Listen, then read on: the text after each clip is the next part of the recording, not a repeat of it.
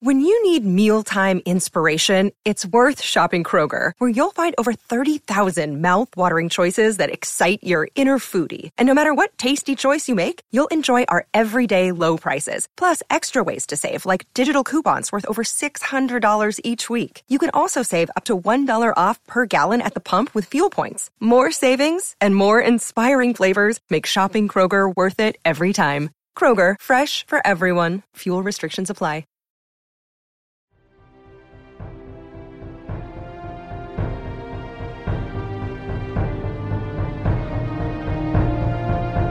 Having a terrible week? Well, hang in there, because we are back with your favorite Avatar: The Last Airbender rewatch podcast. I'm one of your hosts, Zach Muhammad, and as always, I'm joined by my good buddy, Jacob Redmond. Jacob, how are you doing? I'm doing well, Zach. We're doing a late night record, or at least a little bit later than normal. These typically go off the rails, so we'll have to see where this one goes. I don't have any, planned crazy stories, but that's never how it starts. So we'll see. Oh yeah, hopefully this isn't too tangent heavy. We both have bedtime soon, so. Yeah. No, that's for sure true. But if craziness calls on me, I'm not one to turn down the call, so I'll be right here if I'm asked to serve crazy. But yeah, how are you doing, Zach? I'm doing pretty good. Just came back from the grocery store. Nothing too fancy schmancy. Cracked my phone in the grocery store further, so. No, that's not good at all. Yeah. Oh. I got to get a new phone anyways, because I didn't buy a case for this, and like the first day I got it, I pretty much cracked it. So. Yeah, that is too bad. Would you like to know the worst thing that happened to me this week by times 100? It was the worst thing by so much. Sure. So I was leaving work, and so I work in like a tall building. So obviously I take an elevator to get up, and I was getting out my AirPods in order to listen to music as I was on my commute home.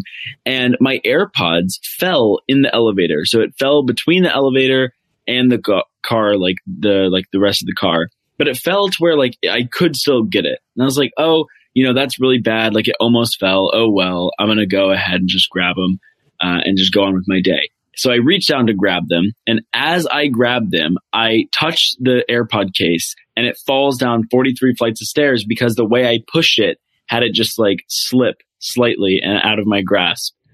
So there you go. They're gone. I had to go get another pair because there's no way to recover them. They fell so far.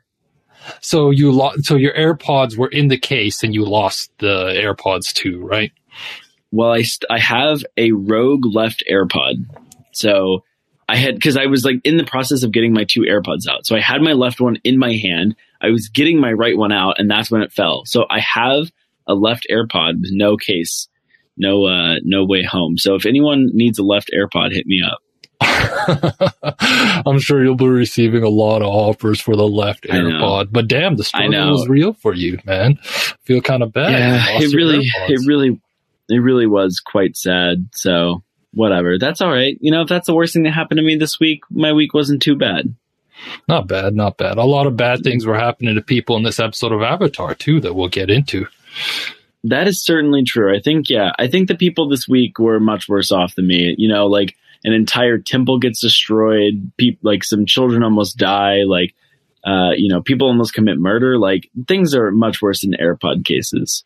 True. I'll be honest. I completely did not remember the first half of this episode. I don't know if I skipped it on the last part of my rewatch, or the last rewatch I did. Maybe I skipped this episode completely, but I remember Katara confronting Yan Ra, but the rest of the episode, I did not recall Azula coming in and launching this attack on them. And this battle to start off the episode is and I did not remember it at all. Yeah, I knew that some sort of battle happened. I remembered the Azula clawing her way from falling with her hairpin, mind you. That was crazy. Yeah, very unrealistic, honestly. True. Totally destroyed the realism of Avatar. Really just quite sad. Avatar's not that realistic, though, to be fair. I mean, you got Zuko making 20-foot leaps, when she made another one this episode, too. So we got Zuko just jumping out the gym. So I don't know how realistic Avatar always is, but. Yeah, he really outdoes himself this jump. I think this might be his most impressive jump to date. It's like insane the amount of hops that he's able to get on this one. But anyway, yeah, I think like I didn't really remember that this was associated with this episode. It was kind of a nice surprise because like, you know, the last part of the episode really flies by. And so to have something else at the beginning, I think is solid. But yeah, I don't know. I think this is another episode, just like last week, where I would have told you like, oh, this is like a 3.9 or a 4, like going into this. But upon rewatching it, I'm not giving it as high of a grade as I would have. I don't know. I'm higher on this episode than I am last week's episode. I think they paint a beautiful picture of Katara's like anguish and grief. So I enjoyed this episode more than the Boiling Rock, which I don't think I would have said prior to this, like doing this podcast. If gun to my head, I would have been like, oh yeah, Boiling Rock is better than the Southern Raiders. But now I'm kind of contemplating the other way. So. Yeah, well, let's get into it. I mean, maybe going through it, we'll see that we've changed our mind somehow, like we're wont to do. Anyway, so we start off. Aang gets very lucky. I'm not really sure why they wake up, but Aang like happens to wake up just in the nick of time. Usually, it's Toph that is able to save them, but Aang wakes up as a bomb is being sent his way. And he like, uses airbending to get out of the way, causing everyone else to wake up because, explosions can do that. And like really just so lucky, like really quite fortunate that Aang was just like happened to get up at that time. You think Aang has like an airbender sense the way Toph has like an earth sense where she can like sense stuff on the ground and then Aang can just sense it coming from the air? That's just my headcanon. I don't know if that's necessarily true, but... Yeah, could be. I mean, otherwise it doesn't make a ton of sense what happened. I think maybe the other thing that could have happened is just like it was kind of bright out. Like maybe Azula should have struck like an hour earlier before the sun got up, but I don't know. Like it was close. It's a close call for the gang here. Actually, the whole time was pretty close. Like it was pretty much a close call here. The Fire Nation airships, led by Azula, have all of these bombs, and they really are sending just so many bombs at this temple. This temple's like barely hanging on by a thread. I mean, literally hanging on to the rock face. And so to have these bombs was quite intense. Yeah, true. This made for a very intense first part of the episode. And like I said, I didn't remember this battle at all. So then when it started happening, I was like, oh crap, like we're really starting balls to the wall here right away. Yeah, it's a pretty intense battle for sure. I think that there's like some pretty cool parts of this battle as well. So I appreciated that. Anyway, so as they're like going around at the start of the fight, we see Zuko like push Katara out of the way of some falling rocks. As he does so, he like ends up laying on top of her, and she's like really, really upset at him. I don't like, whatever. He lingered a little bit, like there was a little bit of lingering. However, Katara did not need to be so upset. No, and he just saved her life. Like, come on. I don't know. Yeah. Zuko's like, ever since Zuko has rejoined the gang, he's been like nothing but nice to Katara, but Katara, prior to the end of this episode, is unable to reciprocate that, and it just like spends a lot of time just crapping on poor old Zuko here. Yeah, and Zuko really is doing like a lot of work here to try to help out. Like he really takes initiative here. He essentially tells everyone like, hey, everyone go away. Like I'm going to take on the rest of the ships. And he does a pretty good job. Like he really does step up and he does put himself at risk. So I was pretty impressed here. As Azula comes up on the ship, though, she says a line which really made me laugh quite hard. She said that she's celebrating becoming an only child as she like tries to blast him with firebending. And I just think that's so funny that she like comes in with the sole purpose, like, oh, I'm going to become an only child today. Yeah, you could tell Azula is a little unhinged here. You could tell she's still feeling the effects of like Mai and Ty Lee turning on her. So she's even like more sadistic than usual, I feel like. No, that is definitely true. I think like, in the finale, she really has quite the downfall, but you can even see right here that like she's losing her grip on reality. Yeah. She's going a little bit crazy. One thing that I think is really funny. So maybe this is actually bad to admit. Whenever I was younger, me and my sister would argue on who's going to die first, like all the time. So she's like my sister, obviously. So like a woman's life expectancy is longer than a man's, like statistically. So like, nothing about the like us as individuals, but also she's left-handed, which for some reason left-handed people have a lower life expectancy than right-handed people. And we get in arguments all the time over which effect was stronger. So anyway, I really appreciated Azula trying to say she's going to be an only child here. That's been my goal since I was like 8. Well, hopefully you don't become an only child anytime soon. And yeah. No. The goal is just like to outlive Grace when I'm like 89 and she's like 85 and like dies a nice peaceful death or something like that. Yeah, makes sense. And then you'll be at her funeral being like, aha, I won. I'll be gloating. Although I have 2 younger siblings now who are 6 and 5. And like, I'm going to have to get in real good shape and be real healthy if I'm going to outlive them. Yeah, true. I don't know if I'm outliving my brother. He's way healthier than I am. So I lost that battle. I'm pretty sure I'll die before him. Oh, well. He'll be gloating at your funeral, Zach. Yeah, he will.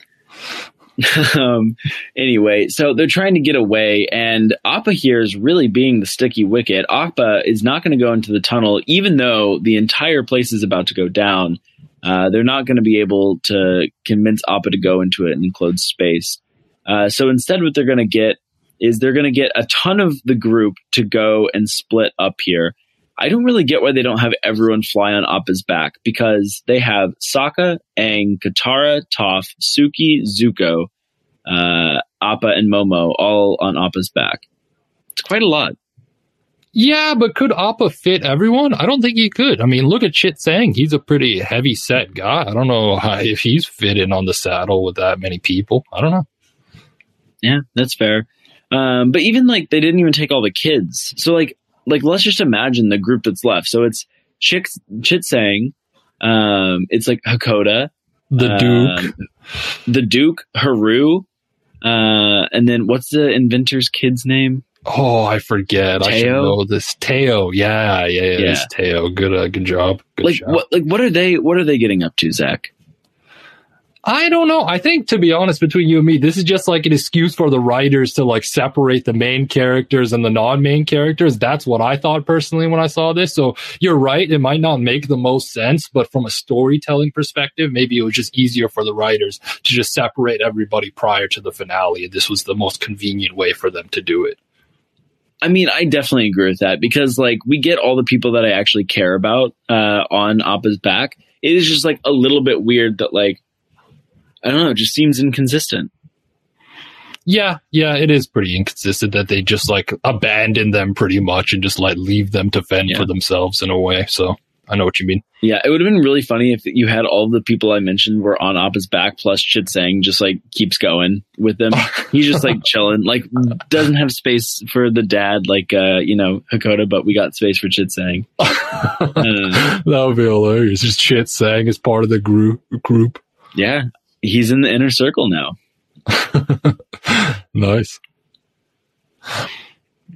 So what happens next here? Then Zuko and Azula, this is when they they start battling on the ship, and they trade like big fire bending hooks and both slide off the airship. And then we get a little Deus Ex Machina here where like Zuko falls off and then just ends up landing on a ship beneath another one. Or does that happen earlier?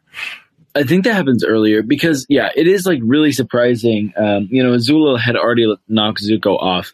Yes. Then Zuko comes like on some random other ship, just like totally fine. And then, as you mentioned, Zach, there's like this huge explosion that Zuko and Azula have when they're firebending matches. There's like a massive explosion. It sends both of them like flying back very quickly. I don't know what Fire Nation ships are made of, but this ship is unscathed, and that needs to be noticed. I did not notice that, but you're right. These Fire Nation ships, whatever the mechanist, whatever was in his blueprints, whatever metal they use, is just impervious to any explosion, apparently. Because it's like a gigantic explosion that comes, and like it sends Zuko and Azula like flying back like extremely quickly. Does not matter. The ship is totally fine. You think it's a ship flame retardant? Like, does it not use any? Does it not react to fire? I don't know. I mean, I guess that's what it is. But even if it is flame retardant, I feel like just the explosion should have messed it up somehow. But who knows? Zuko's able to make it onto Appa's back. We see Azula like seeming to go like falling to her death. Zuko even makes a comment about like, oh, you know, like Azula's not going to make it. But boom, hairpins coming in handy. Yeah, so Azula fire boosts to a cliff wall, then takes out her hairpin and uses that to slide down the wall, stopping her momentum. So her hairpin came in clutch like Kobe Bryant. Yeah, very true. You know, I think most people that I know don't use like hairpins; they use the like elastics. And now I think I need to go around and tell everyone, like, no, use a hairpin. Like, it can save your life. Yeah, no, that's facts. I use bobby pins in my hair sometimes, and I don't think that'll save my life anytime soon, sadly. They're too weak and flimsy. I mean, who knows? Maybe you need like an industrial strength hairpin made out of whatever the ships are made out of. True. Yeah, that would be dope. Yeah. Anyway, so the team goes to some random beach. Aang says something like, oh, this is just like old times. And Zuko's like, oh, I can chase you around and try to capture you. Everyone laughs, and Katara gives such a no-sell, which is kind of rude because this is an objectively funny joke. Yeah, I thought this was pretty funny, but Katara just like, ha, ha, which is what I do to people too. I'll just be like, ha, hilarious when I don't find something funny. So I could relate to Katara in this moment too. So, I mean, it's a good way to shut someone down. Just like the ha, ha, ha, like that's great. I think the thing that like I've seen that like shuts people down the most is one of my friends, if you tell them a story that you've already told them before, they'll put a finger up for how many times you've told them the story. So like if you like say a story that you've said multiple times, they'll just be like hold up the 3 the whole time, and you're like, what is that for? And they're like, oh, that's how many times you told me this. Damn, like, that's genius. It just deflates people so much. See, I don't know if I'm like this on the podcast, but I'm pretty repetitive with my stories IRL in real life. So I if I was friends with your homie, he'd probably be like putting up like 10, like probably putting up like both ads, like with how repetitive. Legitimately, there are some people who, for some reason, just like cannot remember certain stories they've told. And there are times where I need more fingers and more toes because like even that is not sufficient for the amount of times I've been told something. But hey, what can you do? True. Anyway, the haha is a pretty brutal way to shut down conversation. Sokka doesn't seem very perturbed by this. He decides that he's just going to toast Zuko for saving the day, being the MVP. Again, Katara just decides that she wants to be in a really bad mood. Everyone else is excited and like gives some sort of like congratulations. Katara's just like, no, I'm just going to sit here, be a little grump. Yeah, and I think Zuko words it well later on in the episode, and I'm paraphrasing a little bit, where he's like, Katara has somehow tied the grief towards her mother dying to her anger at Zuko, and those feelings are kind of intertwined. So every time she sees Zuko, as of now, she just reminded of her mother's death. So she's struggling with a lot of complex emotions here. So I do feel bad for grumpy Katara in this moment in time. Yeah, she even makes a good point. So she storms off. Zuko goes to chase her, and she makes a point saying, like, Zuko's like, why do you not trust me? And she's like, well, I trusted you before anyone else, and you betrayed us in like season 2 finale. So like, if I couldn't trust you last season, why do you expect me to trust you this season? Like, what have you done to regain my trust? Which is a good point. Like, yeah, I don't know. And then she says, Zuko's like, okay, what can I do to make it up for you? She says, either you can reconquer Ba Sing Se, or you can bring my mother back. It's just like one of those tasks is a lot harder. Sure, one of them is literally impossible. Yeah, like shockingly, the harder task is not to take over a city that's like notoriously hard to take over. It's like bringing someone back from the dead. Yeah. Yeah, I watched an anime where the main plot is these 2 kids trying to bring back their mother with alchemy, and spoiler alert, it did not turn out well for those kids. So bringing relatives back from the dead is just not a thing, sadly. Okay, well, I saw the movie Onward, the Pixar movie, and the plot of that is that they want to bring their dad back, and actually hilarity ensues, and everyone has a great time and learns a lot. So I don't know. 2 sides to the coin. Movie. I've never seen it. All right. And I never really see too much hoopla about it either. I feel like nobody talks about it, the Pixar film Onward, right? Man, that's a good one. And like, okay, I cry a lot. So like, I'm sure that like, you know, everyone doesn't cry during this movie, but it's an emotional one. You got to strap in for Onward. All right. Well, how about we go onward and continue this podcast with some Avatar talk? Hey, look at that. Segway King Zach here. That was a good one. Learn from Jacob. That was even better than I could have done. Yeah. Anyway, so we go now to what I think has to be the most uncomfortable part of the episode. I agree. Honestly, this made me very, very uncomfortable watching it. We'll get into it, but it was just very odd. So, do you want to start us off here and relay what happens? Sure. So Zuko has this meeting with Katara. So now Zuko's like, great, you know, I met with Katara, blah, blah, blah. Time to go meet with, my good buddy Sokka so I can talk about this. On his way to meet with Sokka, he bumps into Suki. And, you know, Suki's going to visit Sokka. Great. But she's just so awkward about it that it really just makes me kind of uncomfortable because she's like, oops, wrong tint. And then like she does the classic thing when like you're trying to pretend like it wasn't you. You're like, no, couldn't be me. Like I'd never do that. Which, you know, I actually do many times, but not when things are like this. Like, yeah, I don't know. I just felt very uncomfortable by this. And that's just the first part because then Zuko goes in the tent and we get something way worse. Zuko has candles. He's got roses. He's laying there. He's trying to be a beefcake. And I was quite uncomfortable. Yeah, Sokka's sitting in what he must think is a seductive pose with like laying down, feet in the air with a rose in his mouth. And also, now this is a children's show, but like, were Sokka and Suki about to do it here? Like, what the hell is going on? I think they might have, Zach. I don't know what to tell you, but you made a good point about. Thinking. Sorry to interrupt, but that's what I was thinking this whole time. Is like, what the heck? Like, were they about to do it? So continue what you were saying. Well, I was going to say, you mentioned his pose, and you mentioned that his feet are up in the air. There's a lot of feet for a sexy pose. Like, I don't know what kind of pose that he was doing, but I feel like most sexy poses are not like foot prominent poses. True. This isn't a Tarantino film, so yeah. Yeah. That's very true. I don't really know like what a sexy pose would be. I think it's like I can tell you a bunch of poses that are definitely not sexy poses, but I'm not really sure I know a few that are. Yeah, I don't know. Sokka, his pose was kind of like almost like a paint me like one of your French girls poses from Titanic. It was kind of in that same vein, but Sokka was not pulling it off, I'll be honest. Also, Sokka's got a weird hairstyle this episode too, from when they're half asleep.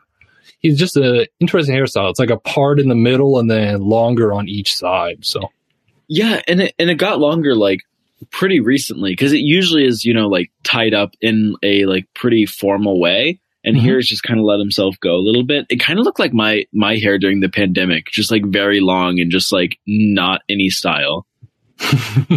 Maybe I shouldn't make fun of him too much. My hair looked pretty rough back then. Damn, self-deprecating Jacob out here. I thought your hair looked okay during the pandemic. Didn't look that terrible. No, because I wore a hat all the times you saw me. True.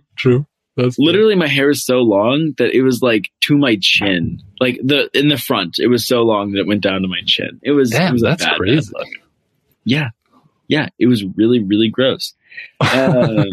Anyway, so Sokka does a decent job, I guess, about covering it up. He does better than Suki, but still pretty rough. And he's able to like pretty quickly transition to like whatever, talking to Zuko. Zuko does not care. Zuko like is on a mission. He does not make a single mention about what he saw. He just goes straight for it and he says like, hey, I think I know why your sister's upset with me. I want you to tell me what happened to your mom. He wants to set this up a little bit. He wants to get the information. Sokka's the source. Yeah, and this is good stuff from Zuko, I feel like, trying to find the source of Katara's anger towards him and learning what happened to their mother. But then I feel like later on, in the next scene, he goes on to like enable some of Katara's negative emotions just so he can get closer to Katara in a way. We'll get more into that, though, with Aang's little speech. Yeah, no, I think that is true, especially because like that is kind of like Zuko's path, I guess, has been to like take the more like emotionally not stunted, but like the easier path emotionally rather than like actually grappling with the issue at hand. Like he's not dealing with the root cause, he deals with the emotions that he feels. So it makes sense from Zuko's character. But anyway, you want to set up the flashback that Sokka tells here? Sure. So we get the flashback. It's him and Katara as kids playing in the snow of the South Pole. The black snow starts to fall that we've been so accustomed to, and we see a raid commence and the battle starts. And then Sokka explains that they were able to fight them off, but he was so relieved that they did, but when the battle was over, he didn't realize he had lost his mother already. So yeah, that's what we learned from this scene. And then Zuko goes on to question him if he remembers anything else about the raid or about the Fire Nation soldiers who came and raided. And then Sokka says he remembers that their ships had sea ravens on their flags. Yes, I thought a few funny things happen in this scene. The first is that whenever they start invading, all of the Fire Nation warriors just start screaming, like, at the start. They're just like, ah! Like, that's how they start each fight, is just, like, one coordinated scream. I feel like that's common in war films, though. I feel like you see that. Yeah, but it's like in Braveheart, everyone's, like, yelling. Yeah, but it's not like it's, like, choreographed, though. It's more of, like, a free-form yell. Yeah, that's true. You might have a point. This was a little choreographed. I guess all the voice actors in studio were just doing it at the exact same time. Exactly. Okay, but the second thing, and what's way more ridiculous, is, okay, Sokka, Katara live in the Southern Water Tribe. The Southern Raiders are the ones who ended up raiding them.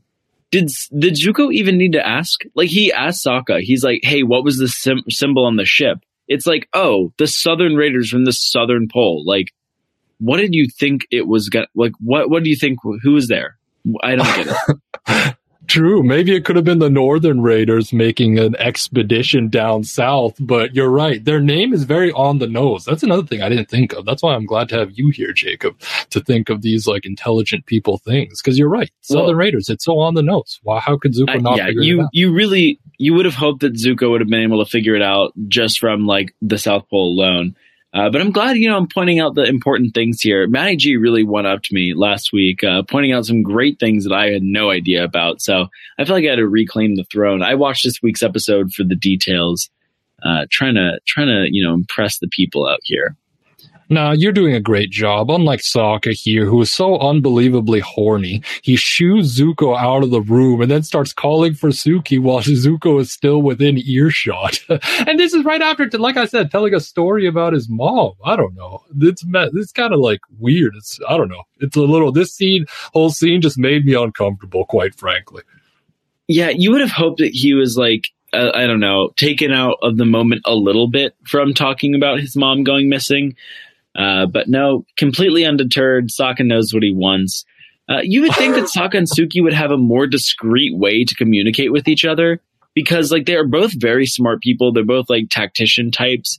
And instead, like their only way to communicate is to go to the tent or for Sokka to just scream out like Suki's name. It's like, or I guess whisper, yell it, but still like to call for Suki like by name. I just feel like, I don't know. I expect more from them. Yeah, true. It's like the opposite of subtle with how not subtle it is, pretty much. But yeah. What can you do? Yeah. Anyway, the next day we get Katara coming out of her tent.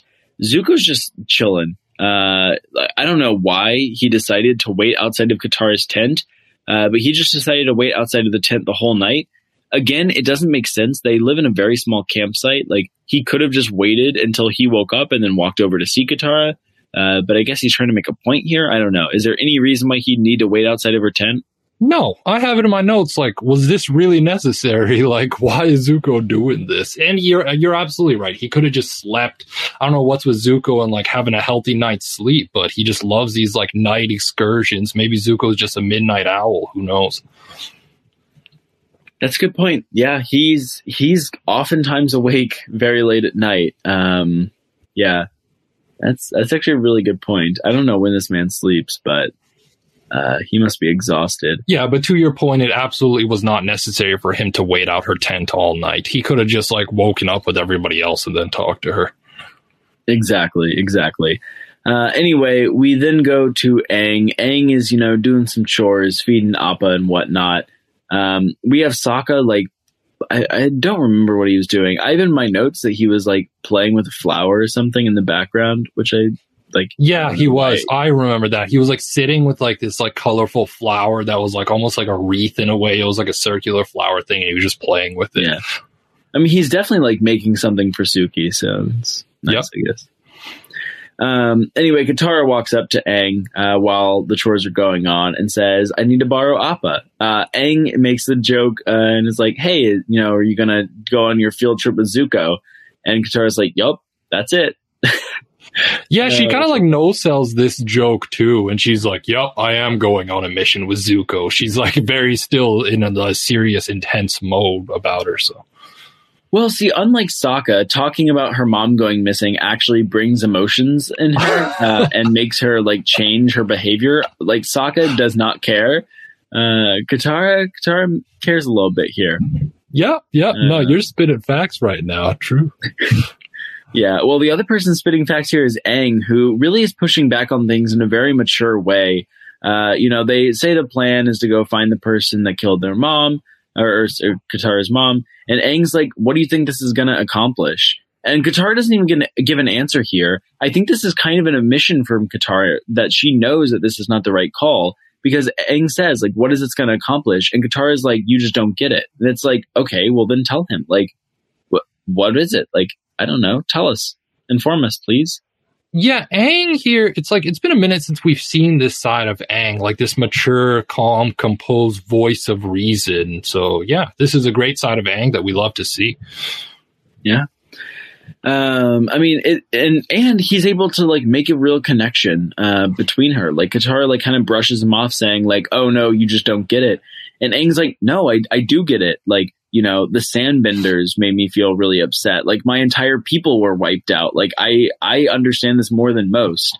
And again, no one really gives Aang a solid explanation. They're just saying like, people don't understand. Like people just don't get it. Like people just don't like understand closure. And it's like, no, like you're just missing stuff. Like you're missing the point here. Yeah, no, you're absolutely right. And then like Zuko retorts like, "Oh, she needs this for closure and justice." And Aang disagrees, rightfully so. And he's like, "No, this is about getting revenge is what exactly is happening here." And then Aang says like Katara sounds like Jet, which is also true. Like Katara she's so one-track minded here. She can only focus on the man who killed her mom. She doesn't realize like letting it go will ultimately be the healthier path for her going forward. Indeed. And then I think the most offensive thing that's said in this conversation is Sokka pipes up and says something about like, "Oh, I think Aang might be right." And Katara says, "Oh, well, you just didn't love mom the way that I did." And it's like, I think that's a line. I think you crossed a line there. Like, let's not bring that one up, Katara. That's got to be a touchy subject. Yeah, that's probably one of the most like savage lines in the whole series, for lack of a better term. Not necessarily savage, but one of the most like, I don't know, messed up lines to say to anybody in the whole series, that he didn't love their mother the way she does. Like, of course he does. So it's pretty, but at the same time, Katara is just really struggling with like this anguish and grief. So she's lashing out at both Aang and Sokka here. So sucks to see. Yeah, you really don't want to be on Katara's bad side, or not even her bad side, just like not agreeing with her here, because she really is like pretty dead set on doing this. Aang gives her some advice and like really does try to say like, "Hey, this is what I believe is best." Katara does not care. Katara makes it very clear that this is what she wants. She eventually walks away after a longer conversation. Then she decides to go back later that day dressed in like all black, trying to make it seem like she's trying to sneak away. And Aang is watching her and is like, "Hey, so you're just gonna like take Appa?" And Katara's like, "Yup." Doesn't even apologize. Does like just so upfront. Yeah, she's so blunt in this moment and to the point. I was like, damn, Katara, you're not even going to apologize for taking poor old Appa away on your little mission here? Yeah, exactly. And then Aang does a funny thing where he's like, "Oh, it's fine. You're going to take Appa. I forgive you. Hey, forgiving. Huh. Funny. Give you any ideas?" Anyway, I think that was funny. Aang gives some advice saying like, "Hey, like I get it. You're definitely going to go. You're going to face the person that killed your mom. Just don't pick revenge when it comes to it. Try to forgive him." I really think that this is a great path from Aang. Aang, I think in an earlier season might try to like make his point. He wouldn't give up. Here, he gives advice. He tries to get the best thing done. Ultimately, when he sees it's not going to work out, he just says, "Okay, just keep this in mind. Just keep it in your back pocket." Yeah, Aang is the voice of reason here, and then he just takes a laissez-faire, hands-off approach and decides to let Katara learn the lesson on her own, which she ends up doing. And it's very sage advice from Aang here, the youngest of the cast, I'm pretty sure. So, yeah, no, definitely really good advice.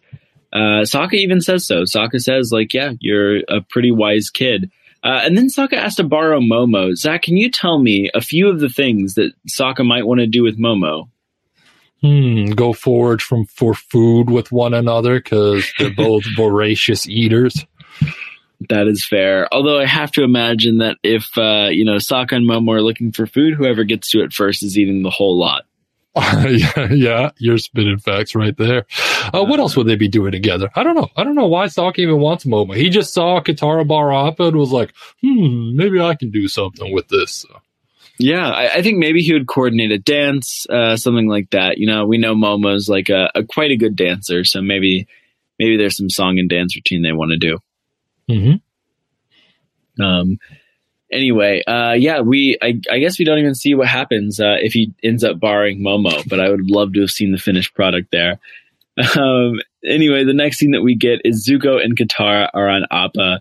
Zuko explains that they need to go to the Fire Nation Communication Tower, or the Fire Navy Communication Tower, where all of the ships are coordinated by Messenger Hawk, so they know where it's going. This makes a lot of sense that they have this. It's also extremely convenient for this episode. So yeah, I didn't have a ton of thoughts on like this existing, except that it's like very convenient for it to exist. Yeah, makes sense. I thought it was quite convenient as well. I don't like you. I don't have much else to add about the Fire Nation Navy communication towers. But one thing that's cool is, so they sneak into the tower and then they both hide in like a sewer type thing. And then they see a guard writing in ink. And then what Katara is able to do, she's able to bend the ink. And for some reason in my like stupid brain, I forgot ink had even water in it. So I was like, how is Katara able to bend this initially? But then I was like, oh yeah, ink is like a liquid. So she's able to bend the ink onto the guard's hand, and then the guard has to leave the room and they're able to dive in and grab what they need. Yeah, it was pretty creative. I think there are other ways that they could have distracted him, but I did like seeing this pretty brutal efficiency from Katara and Zuko. Like the way they go in is very efficient. They sneak very quickly. They really cut to the chase here. I mean, we don't get a ton of this. And then so they find the Southern Raiders. They go to Whaletail Island, and then they're gonna like go off to track down the Southern Raiders as well. When they do that, like fight into the Southern Raiders ship, they are full efficiency. I mean, this is one of the quickest fights that we see. Yeah, Katara just straight up dominates like Shaq in his prime. She just, I don't know why I keep referencing that Lakers team. I'm not even a Lakers fan, but yeah, she just decimates the firebenders on the ship. She just takes out like 10 at one point with like a huge wave and just gets them all in the water. I'm pretty sure Zuko only takes out like one soldier in that time, whereas Katara just takes down everybody and then blood bends the leader. Yeah. Zuko's just there to help out. Zuko's just there to make sure they're like on the right track. But No, like Zuko's not needed. Like when Katara is like on full tilt, like she's just going to be able to do whatever she wants. So yeah. Before we get too far ahead, so while they're flying to Whaletail Island, Zuko tells Katara to like get some rest, and then like Katara says she's fine, and then when they say that, we see the raid from like Katara's perspective. So then she goes to her house, and her mom is being accosted by this Fire Nation soldier, and then Kaya, Katara's mother, tells the soldier to let her go in exchange for the info he let Katara go in exchange for the information he wants. And like Katara rushes to go find her father, who then they rush back to the igloo, but by that point they were too late. The soldier had killed Kaya and left. And then I like how rather than show us a dead body on screen, they open up the igloo and then it like fades to white, and then just like you're able to glean from that Katara's mother has passed away. Yeah, they do a good job of not having to say too much, especially because like we see the story from 3 different perspectives, and I like that we don't have like, you know, a ton of like, you know, small, like, I don't know, vignettes that take up a ton of the episode. Instead, we just get like really quick stories. They're really efficient with their storytelling here. So I appreciated that. I agree. I like the pacing of this episode. Even though they're telling like multiple different stories, it's like you don't feel whiplash in between from scene to scene like you do in some episodes of season 1. That is very true. Yeah, it helps that they're also really only telling one story. I mean, they tell it a few times from different perspectives, but there really is just one story after the initial fight in the beginning of the episode. That's true. Here. I incorrectly said it was multiple stories. You're right. It's really just one story. Yep. Anyway, so we see this whole like encounter from Katara's perspective. We go back. We get to the ship. We get the Sea Raven flag, so we know it's the Southern Raiders. And then boom, Katara says something that really just could shake you to her core. In the most determined way possible, she's just like, let's do this. And it's like, all right, like, you know, things are going poorly when she's like that locked in. Yeah, it's like that moment in a movie or a TV show where like you hear a character say something like that, like, let's do this. And then the music gets all hype and you're like, oh crap, stuff's going down now for real. So it was an exciting moment when you saw Katara say that. That's very true. And like the way that she starts wrecking the ship is like she starts water whipping people almost immediately. She has waves almost engulf the entire ship and like wash people like completely over the side. And then anyone who's left, she's just like destroying with water. I mean, just all of the amount of efficiency that she shows here would have made so many earlier fights boring. I kind of like that she just like, you can tell like when she's mad, she just goes like full tilt mode and just like demolishes everyone. Yeah, not only is she efficient, she's also just absolutely ferocious. She's like waterbending with like a violence about her that we haven't seen prior to this, I feel like. Yeah, that's for sure true. Zach, while you were talking earlier, I was looking up other members of that Lakers team so I could try to make references to more of them. There really aren't that many good people on the team. No, there's like, Rick I see Dennis Fox, Rodman played with them for a bit. Yeah, there's Rick Fox who acted in like a bunch of Tyler Perry movies, so there's him. Yeah. And then that's pretty much it. It's not a very it's a pretty top heavy team with just those two guys, the Shaq and Kobe. Yeah, well, when you have 2 generational talents, it's probably pretty hard to, you know, have like a real deep bench. Yeah, but anyway, I was hoping to make references. I don't know a ton about basketball, but I was hoping I'd be able to make like a few before you catch on. But I couldn't even. As soon as I saw the names, it's like, I don't know these people.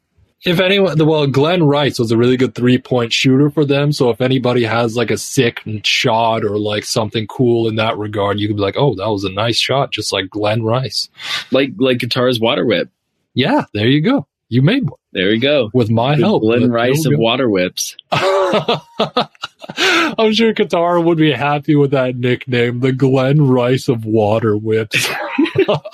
It's high praise, you know? Not sure I could tell you a single fact about Glenn Rice otherwise, but hey, sure. That's all you need. Let's see. Yeah. I'm looking about. Oh, wait. Yeah. Okay. I think I might have even seen him before. Yeah, I mean, he was pretty solid on like Charlotte and the Lakers, I think. Yeah. Wow. Did you know, Zach, that he made 1,559 3-pointers during his 15-year career? That is quite a lot. Yeah, that puts him, I don't know if he's top 10 all time, but he's close, I think. Well, I bet we could find it out. I don't know if the listeners care too much about Glenn Rice's 3-point stat. As enjoyable as this conversation is for me, I feel like we've already had too much sports talk today. Okay, just really quickly, do you know who's number one? Ray Allen. Yeah, I really thought Steph Curry was number one. Steph's going to pass him in 3 games, pretty much. Oh, in 3 games? Yeah. Or in 3 good games or 4 or 5 bad Steph games. He's going to pass. Wow, I should start watching so I can see when he passes him. Last I checked, he was 27 threes away or something when I was watching Golden State play the other night. So that's not that he can get 9 threes in a game. He's that good. So he's done it multiple times. I have some bad news for you. What's up? Glenn Rice is 34th on the list all time. Oh, 34th. Okay, so not even close. Yeah, even people like Trevor Ariza are ahead of him. That's pretty depressing to have Trevor Ariza. When I used to play 2K all the time, I would love to play with the Rockets because Ariza was on that team. And I would always just start shouting, "A Threeza!" And people would get so annoyed with me because I would brick half the shots. But every time I'd shoot with him, even if it was a 2, I would say a Threeza every time. A Threeza, that's a dope nickname. Sounds like Frieza from DBZ. Sick. Yeah, well, it did not help his shooting percentages, I'll tell you that for sure. Anyway, so, okay, Katara, Glenn Rice's them all, knocks them all out with pinpoint accuracy. Then they make their way to the top of the ship, and Zuko gets Katara ready, says all right, are you ready to face him? Katara's yeah, let's do it. Or just gets ready for it. They burst into the room. Zuko starts firebending, deflecting away some attacks. Anyway, Zuko then starts saying do you remember her? And then Katara makes the move and starts bloodbending him. And the shock look on Zuko's face is pretty priceless because Zuko's wait, what? That's crazy, which I thought was pretty cool to see. Yeah, Zuko initially looks horrified upon witnessing this. He just looks absolutely shocked and gobsmacked by seeing Katara bloodbend. And this is the first time we see Katara bloodbend of her own volition, too, or doing it when she actually wants to do it and not because she absolutely has to do it. Yeah, and I thought this was a really good way to show how emotionally charged this is for her because she was so against bloodbending and it broke her to her core to have to bloodbend even when it was her own safety and the safety of her friends at risk last time. But here, with no hesitation, she starts bloodbending and forces this man into submission, and then forces him to look her in the eyes. He makes eye contact with her, and Katara realizes it's not him.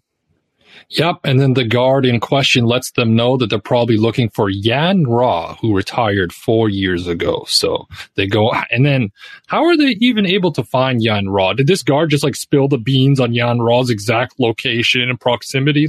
I mean, that's what it seems like, yes. And also, okay, this guard is pretty mean because the guard did not have to give away the correct information of who the person is. They wouldn't have been able to tell that he was lying if he was lying because they don't have Toph there. They don't have the human lie detector cheat code. I think he was just so scared for his life and then the sensation of being blood bent because I'm just putting myself in his shoes. If I'm can't even control my body, I have some lady in front of me who's just controlling my limbs and has me in submission, I would definitely be horrified and just want to spill the beans and just for my safety at that point in time. Okay, that's you make a great point. Yeah, I don't have any. I was ready to argue against it, but you make a good point. Thanks. Anyway, we see this Fire Nation Navy commander. He was large and in charge. Now he's just gardening with his mom really on his case. Zach, before we get too far into this, I would love to know what would your ideal retirement look like? That's a good question. Ideally, I have a lot of money to retire with, first and foremost. Okay. That's always nice. And then, I don't know, somewhere in like the suburbs, just like in a nice big house away from the city, just all by myself. That's what I would like. Just a chill, lackadaisical, nice living time. How about yourself? What's your ideal retirement? Do you want to like go off into the forest somewhere or something crazy like that? I think I would like to retire in the city. I think I would like to, like, you know, have things going on and, like, you know, volunteer at like some, I don't know, school or something. Like, I think I'd like to be in like the hustle and bustle to keep myself busy. Ideally, it'd be like a city that has some like nature nearby, but I wouldn't mind retiring in a city. That's fair. At least, hopefully, our retirements go better than Yan Ross, who's being scolded by his even like older mother, who says the tomatoes from his garden are too hard for her gums. She yells at him to go to the market, and this is like the beginning of like a little thing here where Yan Ross later on going to offer his mother to Katara as like an eye for an eye and say she could kill his mother, which is awful. And like it shows like what a pathetic man he is that he would even stoop to that level, but it's kind of like morbidly hilarious at the same time. Yeah, I thought that was a great joke when he ends up doing that. His mom's a real piece of work. His mom kind of sucks. You know, she's like, you know, okay, Yanra, he's sitting there, he's gardening. He is really putting his effort into that garden.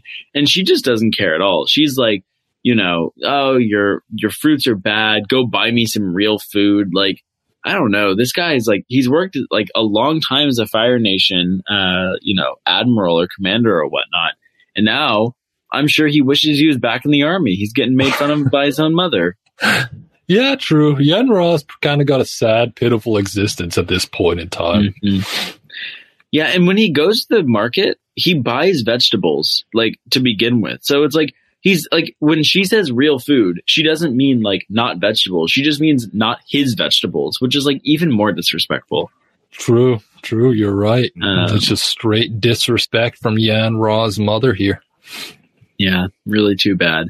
But anyway, after he goes to the market, he starts walking behind and he starts to notice something like a little fishy's going on. I really thought that this was pretty impressive by him. Like, ultimately, he doesn't know exactly where the people are, but he's able to pick up that something's going on very early on. Yeah, there's a theory where, like, humans can feel themselves being watched, and in this moment in time, Yan Ra just knew someone was watching him from the shadows. Yeah, I just don't believe that, because I feel like someone could watch me, and, like, unless they're, like, literally next to me, I feel like I'd be totally oblivious. I would too, but I don't know. I've just heard that before, so maybe like there's some superhuman individuals that are just on another plane of existence compared to you or I, who are able to sense people staring at them. Because I agree with you. I would not necessarily notice myself, but I've heard that theory before. I think Brad mentioned it on Survivor this year of how like Prey, you can't watch it because it'll sense being watched. So. Yeah. Oh, yeah. That's because when he hid in the thing, he didn't look at them. He like closed his eyes or something. Yeah. Okay. We're really gonna trust that guy for our like science facts, Zach. That's who we're going with. I've heard it other places as well, but I just remember him saying that on Survivor. Yeah. But you're right. I shouldn't trust Brad the cow rancher. No, I'm not trusting him one bit. Anyway, Yan Ra clearly does have this like sixth sense type thing. He feels that people are coming up behind him. So he turns around and he starts burning a tree. Now, I don't know what like the whole like firefighters look like in the Fire Nation. But I have to assume that like if people are just burning down trees like this, like they have to have someone on call ready to go, or else like forest fires are going to be a real problem. You know what's crazy? He burns down this tree while it's raining. He must have some super powerful flames here because it's raining and he's able to engulf this tree in flames.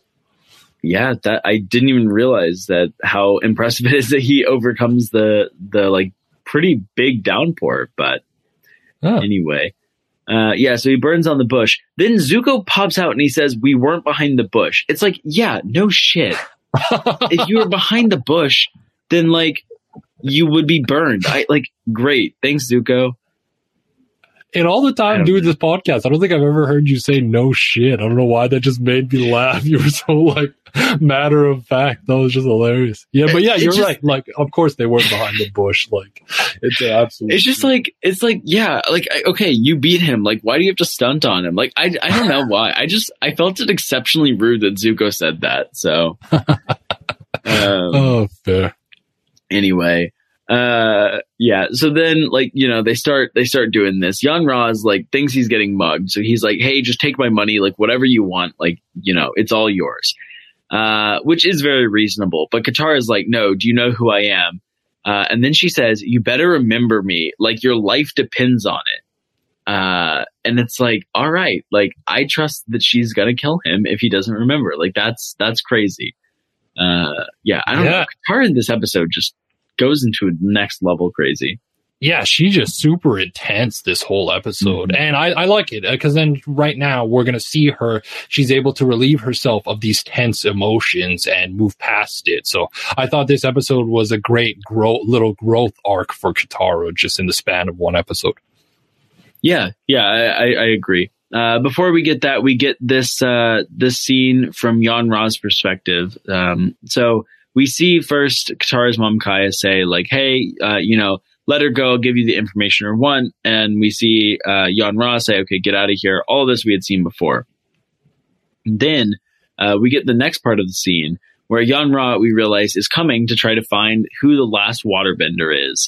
There's rumor there's one more waterbender. We know that the last waterbender from the Southern Water Tribe is Katara, but obviously they don't have the full deets on who it is. Yeah, I thought this was pretty clever by Katara's mom here. Kai does a good job to try to give Yan-Ra what he wants in a way that keeps most people safe. Yeah. What do you think by Kaya here saying that she was the waterbender? It's quick thinking on her part, and she's assuming that she's just going to get taken away to prison.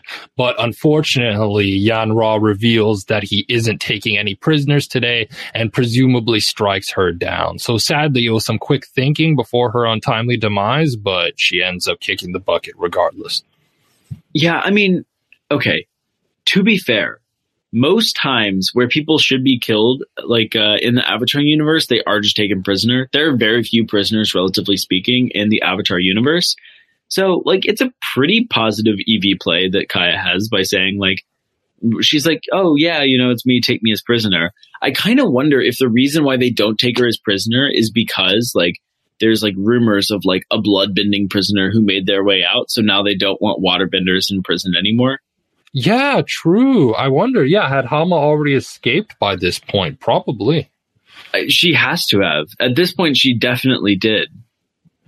Yeah, you know, that makes sense. So she's probably the reason why they start killing all the waterbenders. Yeah. That's a good theory. Yeah, I mean, it really sucks that's how it goes here. But yeah, that probably is the case. Mm-hmm. Anyway, so there you go. Yan-Ra strikes her down. We go back to the present day where Yan-Ra, like, clearly he's very, worried, as he should be. But like, you can really see the terror in his face. And I have to say, he did not age well. I feel real bad for the guy because he looks awful in present day. Well, yeah, the stress of having his mom complaining about his garden, having his, like, sad, like, pitiful looking garden. Yeah, of course he didn't age well. He just aged like crap. Yeah. And then Katara gets a great reveal where she is able to say, like, oh, you know, she lied to you. She was protecting the last waterbender, me. And she does, like, just some crazy amounts of waterbending here. Like, some really confusing stuff, honestly. So first, she, like, takes all of the water and, like, creates a, like, bubble around them or something. Almost like a dome is what I thought it was, like a dome of sorts, like a water dome. To what end? Like, why? I don't know. Yeah, couldn't she have just turned the rain into icicles right away? I don't know why. Yes. Maybe she has to have a large swath of water to turn into icicles. Well, the impressive thing is, like, when it was raining, she just decides to, like, stop all rain. But then she makes this, like, weird dome thing. And then she sends all of the water at his face in these, like, daggers. And that they stop, like, right in front of his face. And, like, that's going to be nerve wracking to like have the like, oh, I'm about to die, and then just like nothing happened. Yeah, I mean, both the Fire Nation Guard earlier and Yan-Ra here, I would not want to be put in their shoes on the brink of death, about to be killed by Katara. So yeah, I felt for them in that moment, or at least I felt like a tiny bit of sympathy for them. I was like, damn, they're about to get murked here. Yeah, the bare minimum of sympathy. Exactly. Anyway, so then this is when he's like, oh, just take my mom, let's make it even, an eye for an eye, just go ahead, just do it for me. Anyway, so Katara says, like, she essentially just like stunts on him. She like insults him for a little bit. And then she says, like, as much as I hate you, I'm not going to do it. And yeah, then we see like for some reason, this smile that Yan-Ra has just pisses me off, because after Katara says, like, oh, I'm not going to kill you, he lets off a smirk as if he's won or something. And it's like, no, you only won because Katara let you win, or like let you go. Like, you did not do anything in this case. Yeah, it's not like he used any like quick thinking to get out of it or anything like that. So you're absolutely right. He didn't do anything impressive here. He's lucky he escaped with his life, quite frankly. Indeed. Anyway, Katara goes back to the rest of the group. Now, okay, I was actually really confused by how the scene worked, because the first thing that Aang says is, Zuko told me what you did, but I don't really understand why Aang didn't talk to Katara initially. Like, I don't get the timeline here. Did I miss something, or is it just like a little unclear? No, I didn't get the timeline either, because you like seen them fly in on Appa, and then Katara's like already like kind of on the docks by herself. So it was odd. I agree with you. It was a little disjointed. Well, anyway, Katara here says that she wanted to kill the guy. She wanted to take out her anger, but she couldn't do it. Aang tries to say that, like, forgiveness is the right option. And Katara says, I will never forgive him, but she will forgive Zuko. And so then the two hug. Yeah, and it's nice her feelings for, excuse me, it's nice her feelings for Zuko have come to like a head here, and she's able to move past the trauma she had with him earlier, and they're able to actually become friends. Yeah, no, it's definitely true. But I just have to say, like, the ship does not make sense. Like, those two in a relationship, it makes no sense here at all. So I just don't get it. Like, and this is like typically, I think, an episode where people say like, oh, like you can like see it a little bit, but like, I don't. Yeah, I've never seen Zutara. I talked to Audrey about this on her first appearance. It's just Zutara is not my thing. I never thought they had any chemistry. So, well, with all due respect to Audrey, Zutara is dead to me. Felipe is big into Zutara too, if I recall correctly. Well, with all respect to him as well, I'm not doing it. I can't I can't get on board. Can't co-sign. Anyway, then we end this episode with like a pretty good point from Zuko here, because Aang says violence is never the answer, and Zuko says, "All right, then what are you going to do when you face my father?" To which Aang's like, "Oh, didn't consider that." Yeah, and then the episode just ends with like a forlorn shot of Aang just looking all sad. Yep. And there you go. That's the episode. Really, like, this episode kind of flies by, especially when recapping it, for a few reasons. One, because there's just one story, really. So, like, there's not a ton of different, like, different things to cover. But two, it's, like, kind of serious. Like, the whole episode is built around the premise of, like, when is it right to get revenge? Like, can you let things go? And, like, all of the action really flies by, and you're just left with these, like, deep character moments, which, are quick to recap. So a pretty fast recap from us, Zach. True. This might be our shortest podcast in a long time. And I co-sign everything you just said. It's very true. Also, that battle at the beginning at the top of the episode kind of makes it so that the episode goes by even faster. Yeah, no, that's fair. But a good episode nonetheless. Yeah, so, I thoroughly enjoyed it. I think like Katara's just overall feelings about her mother passing away and her dealing with that trauma and grief, I thought it was very powerful stuff here. Mm-hmm. Yep. No, that is true. But we're here. Let's go ahead and rank some episodes. Let's do some segments. We'll start off with the episode ranking. So as a brief reminder, every week we rank the episode between 0 and 4 cabbages. We take my ranking, Zach's ranking, and the listener's ranking to get the official Eng in their ranking. Zach, we'll start with you as we do most times. How do you want to start us this week on the rank, Zach?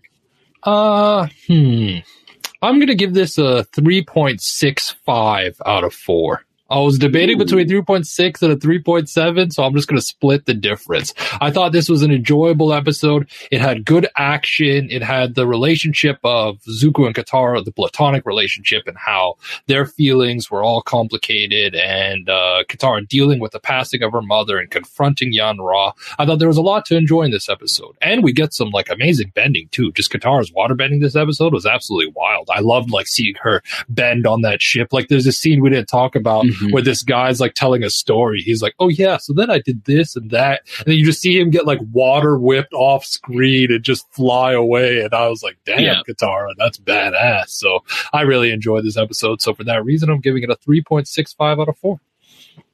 Yeah, I'm also somewhere between that 3.6, 3.7 range. I'm going to go with the 3.6 myself. Yeah, I think that so the beginning part of the episode is pretty cool. I think the fighting that we have between Azula and Zuko is fun. It's at least very high stakes. It's not the best fight that they have, but it is quite exciting. Yeah, but I think it's an A. It's not much better than that. The listeners are just ever so slightly under me at a 3.58, leaving the overall episode at a 3.61, with all three of us in a really tight range, or all three of us, but my score, your score, listener score, all in quite a tight range, all close to that 3.6 value. True, we're not usually this close in our scores, but hey, we're all in agreement that this is a solid episode of Avatar, so that's good to hear. Yeah, this is one that we can definitively say is a 3.61. No jokes here. Should we rank some of the battles? I think we definitely should rank the battle at the beginning. I'm not really sure the battle on the ship, where Katara just takes everyone out in 15 seconds is worth ranking, but I'll leave it up to you. I enjoyed it, but I don't think it's worth ranking either myself. Especially these one-sided battles that are just domination on one side, I don't ever think are worth ranking really, but hey. Yeah, no, I think that's fair. Do you want to rank the beginning battle though? Sure, I'll give it, you want to start with the ranking here? Sure, I'm not, I don't think it's doing anything too great. I'm going to give it a 2.8. It's not a bad, but I don't know, in the grand scheme of battles in Avatar, it's not a ton. It's not anything revolutionary.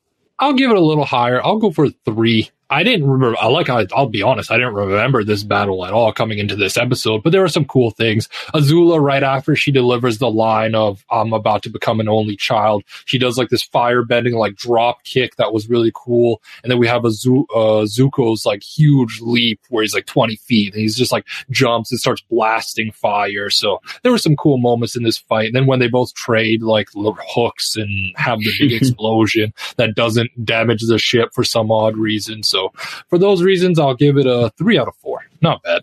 Yep. Yeah, I think that's fair. Leaving the battle at a 2.9. Cool. That's I think all the segments that we have this week, Zach, unless there's a T quartet that we, could do. No, there's no random T quartet that we strung together 10 minutes before the podcast. So, or even 10 minutes into the podcast, which those are my favorite. No time to prepare there. Anyway, maybe we should do a brief programming note just so everyone's aware of our schedule the next few weeks. So, we're really barreling towards the finale. Next week, we'll be talking about the Amber Island players. That episode will be coming out on the 15th. Then we have a 4-part finale. Instead of doing 4 different episodes, we're going to break them up into 2 chunks. 1 and 2 will be on the 22nd of December, and 3 and 4 will be on the 29th of December. So there you go. I would say just send in your feedback if you have it for the finale, whenever you get to it.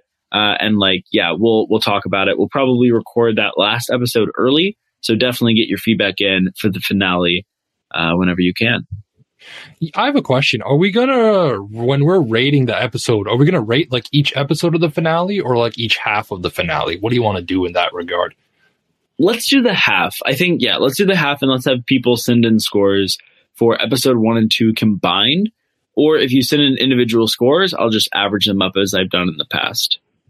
Okay, we'll do that then. Sure. Sweet. Well, there you go. We really are almost done here with this Avatar journey. It's been quite fun to podcast about it. I'm getting a little sad that, we're almost out of Avatar: The Last Airbender to talk about. I know. I feel like Frank Sinatra. And now the end is near. And so we face our final curtain. It's sad. We're coming to an end. Yeah, I didn't expect to be serenaded at the end of the podcast, but there you go. For the people sticking around to hear our recap, you can get a nice little serenade by Uncle Zach. Uncle Zach, soothing songs to end the night. Indeed. Well, if you want to sing me a lullaby, Zach, I'm going to go to bed. So if you want to just sing me to sleep, that'd be great. Anyway, we'll be back next week to talk about the Ember Island Players, aka redoing every single thing we've done, going over the entire series in one episode as the Ember Island Players does. Yeah, I'm excited to get into the Ember Island Players. One of my favorite episodes of season 3 for sure. Just an absolute classic. I love the Toph actor or whatever. That's just the giant man screaming. So I'm excited to get into all of that. Yeah, if I just had to guess based on like the episodes that we go most off the rails with, I have to imagine that next week's episode is just going to be wild because there's so many tangents that'll pop up that I'm sure we're going to have quite a good time.